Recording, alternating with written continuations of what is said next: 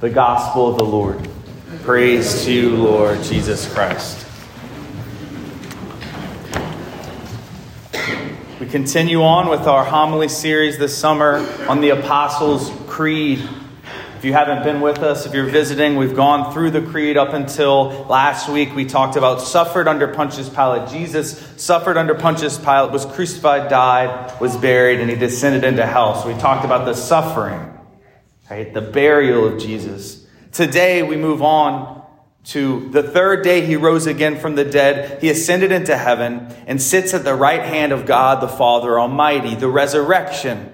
Last week was the suffering and death. This week is the resurrection. There are two different types of vacationers. There's the type of people who like to go on vacation and sleep in. Maybe rest a little. Don't wake up too early. And then there's the people like me who I want to be up. When I'm on vacation, I want to be up before the sun rises. If I'm on a golf trip, I want to see the mowers mowing the grass. If I'm on the beach, I want to watch the sunrise with a cup of coffee. If I'm on a pilgrimage, I want to pray in those holy places before any of the random tourists have their cameras out and their fanny packs ching-a-linging with change in their fanny packs. I want to be there.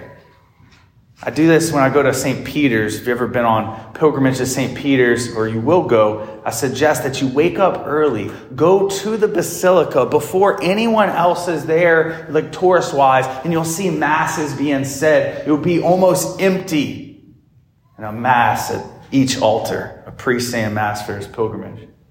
I also did it when I went to the Holy Land, when I went to the sepulcher, the church that houses Mount Calvary and also the tomb where Jesus rose. It opens up at 4 a.m. I woke up at 3:30. It was me, another seminarian, and one Greek Orthodox lady. That's the only people in the church.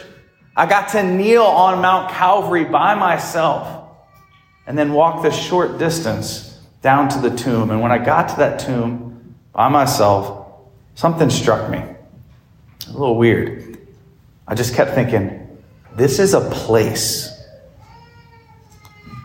I had just put in my Waze app, like, take me to the tomb of Jesus. Like, just take me to the Holy Sepulchre. It's got a longitude and a latitude. It's a place. It's real. It's not a myth. It's not just a story. We know it from the Gospels. And I'm going to use, particularly when I'm talking about the resurrection today, I'm going to use the Gospel of St. John because it focuses on Mary Magdalene's experience. Her feast day was 2 days ago. And we're going to learn about the resurrection. What do we believe as Catholics about that moment?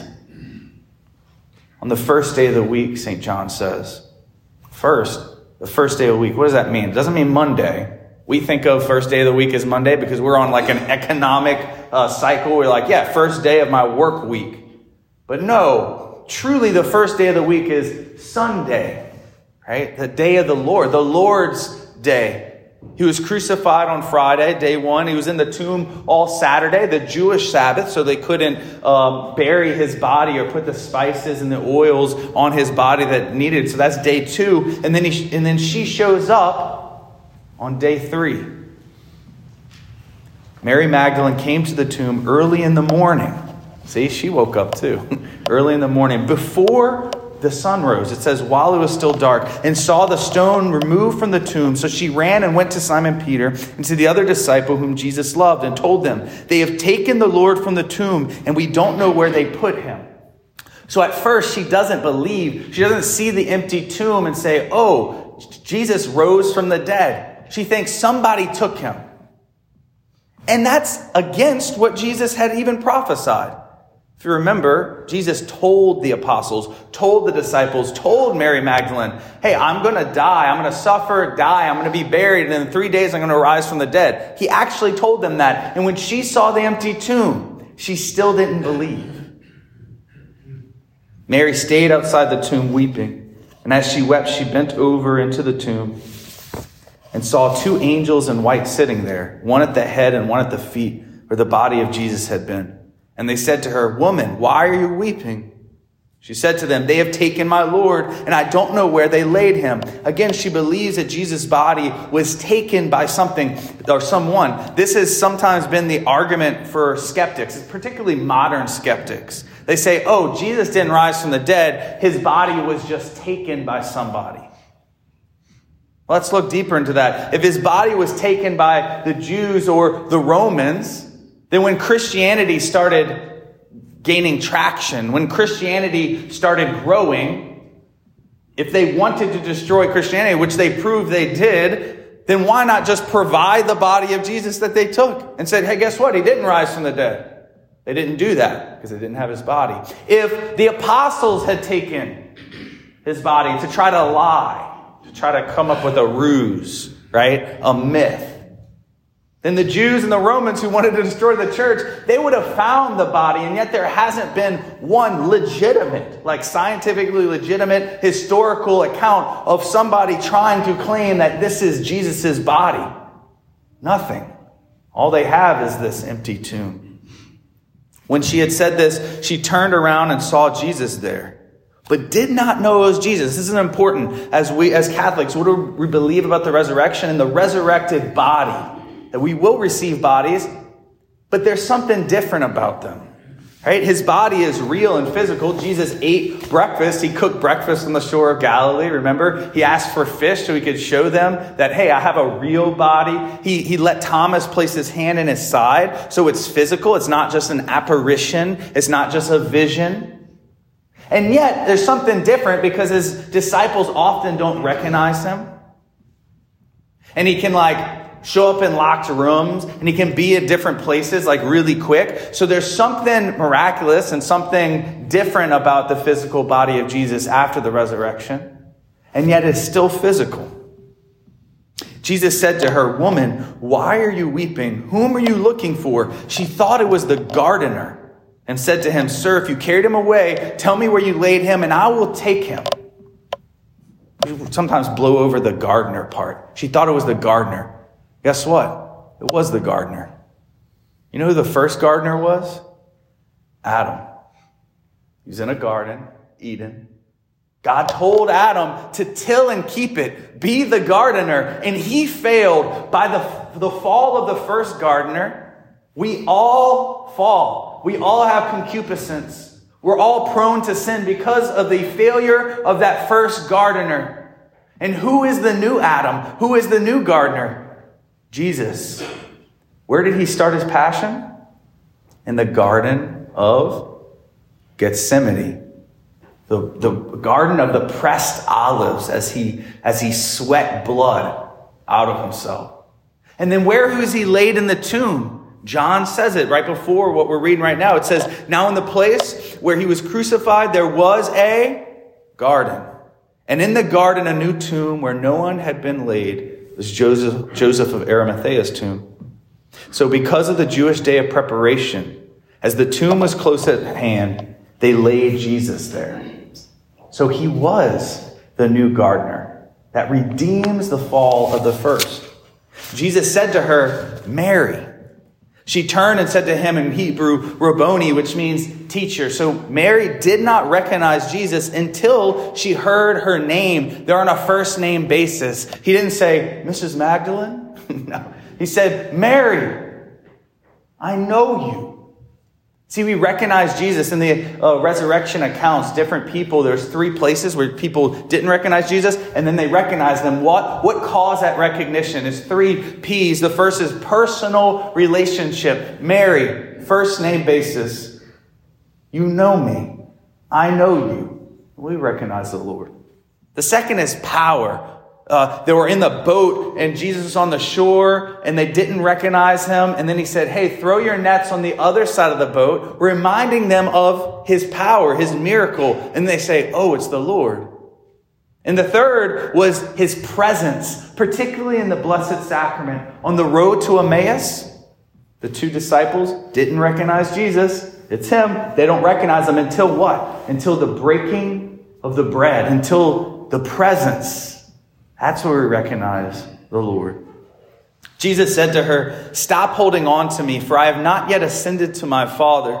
But go to my brothers and tell them, I am going to my Father and your Father, to my God and your God." Mary Magdalene went and announced to the disciples, "I have seen the Lord," and then reported what he told her. This gives us our title for Mary, one of the most beautiful titles for Mary Magdalene. It's Apostola Apostolorum, the apostle to the apostles.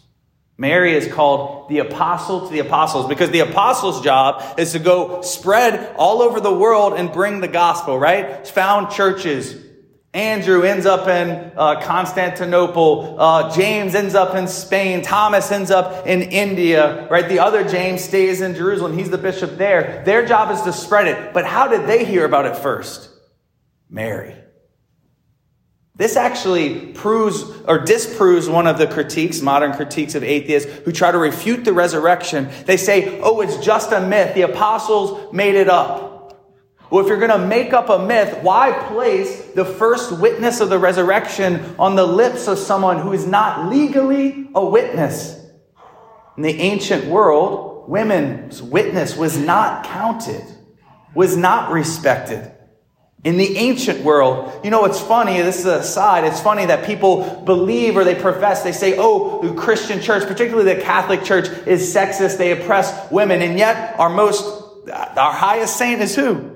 Mary, Mother of God. Mary of Magdala, the first one who recognized Jesus, was accepted, her account.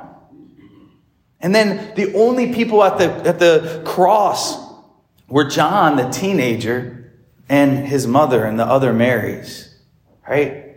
The women saints are actually held up and presented and respected. Jesus really rose in a real place that you can visit. You can go kneel in it. He rose with a physical body, as we hear in Scripture. And this is the historical account, but someone might say, and I can hear it in my head, and you might have heard it before, what if I don't believe in the Bible? What if I think they made it up? What if I think they lied? These are really the only first-hand accounts of the resurrection because it's the people who saw Jesus resurrected and they were writing Scripture. But what if I think they lied? My answer to someone who asked this question is this. Why would they make it up? People lie about things to get some benefit for themselves. Actually, ask yourself this question. Why do you lie? Because we all lie sometimes. We all have. Why do you lie? It's to get something or to get out of something, right? We lie for wealth. We cheat on our taxes so we can get more money.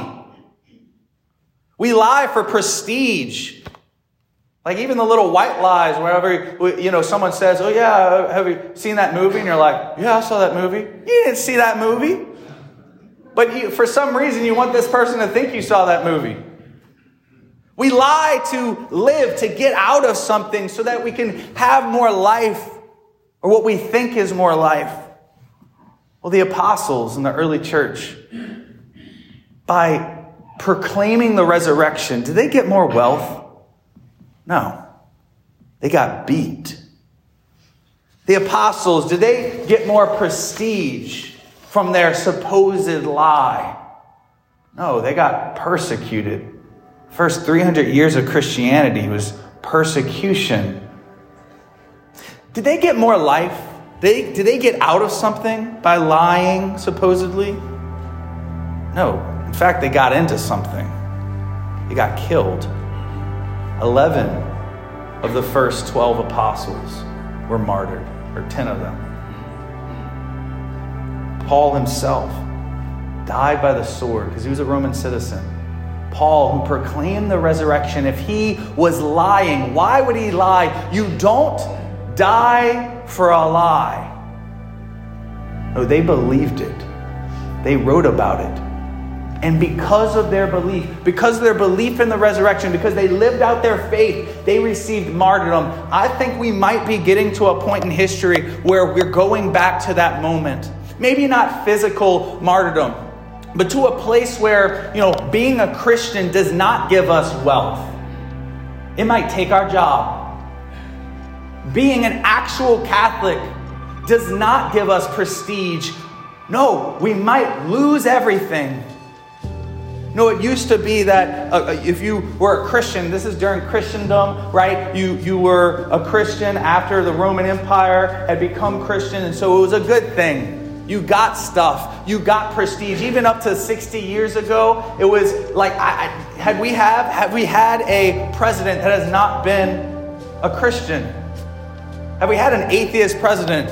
No, because it was a good thing to be a Christian. My question is now, if we have someone who actually lives their faith, who actually professes all of the Catholic faith, think they're going to be elected? No. Because belief and actual living of your faith, like the apostles, will not bring you wealth anymore, will not bring you prestige, won't bring you more physical life here. What will it bring you? Maybe martyrdom, but it will bring you resurrection. That's what Jesus promised us. Not wealth, not prestige, not physical life. He promised us an empty tomb, an open grave, a resurrection, a new body.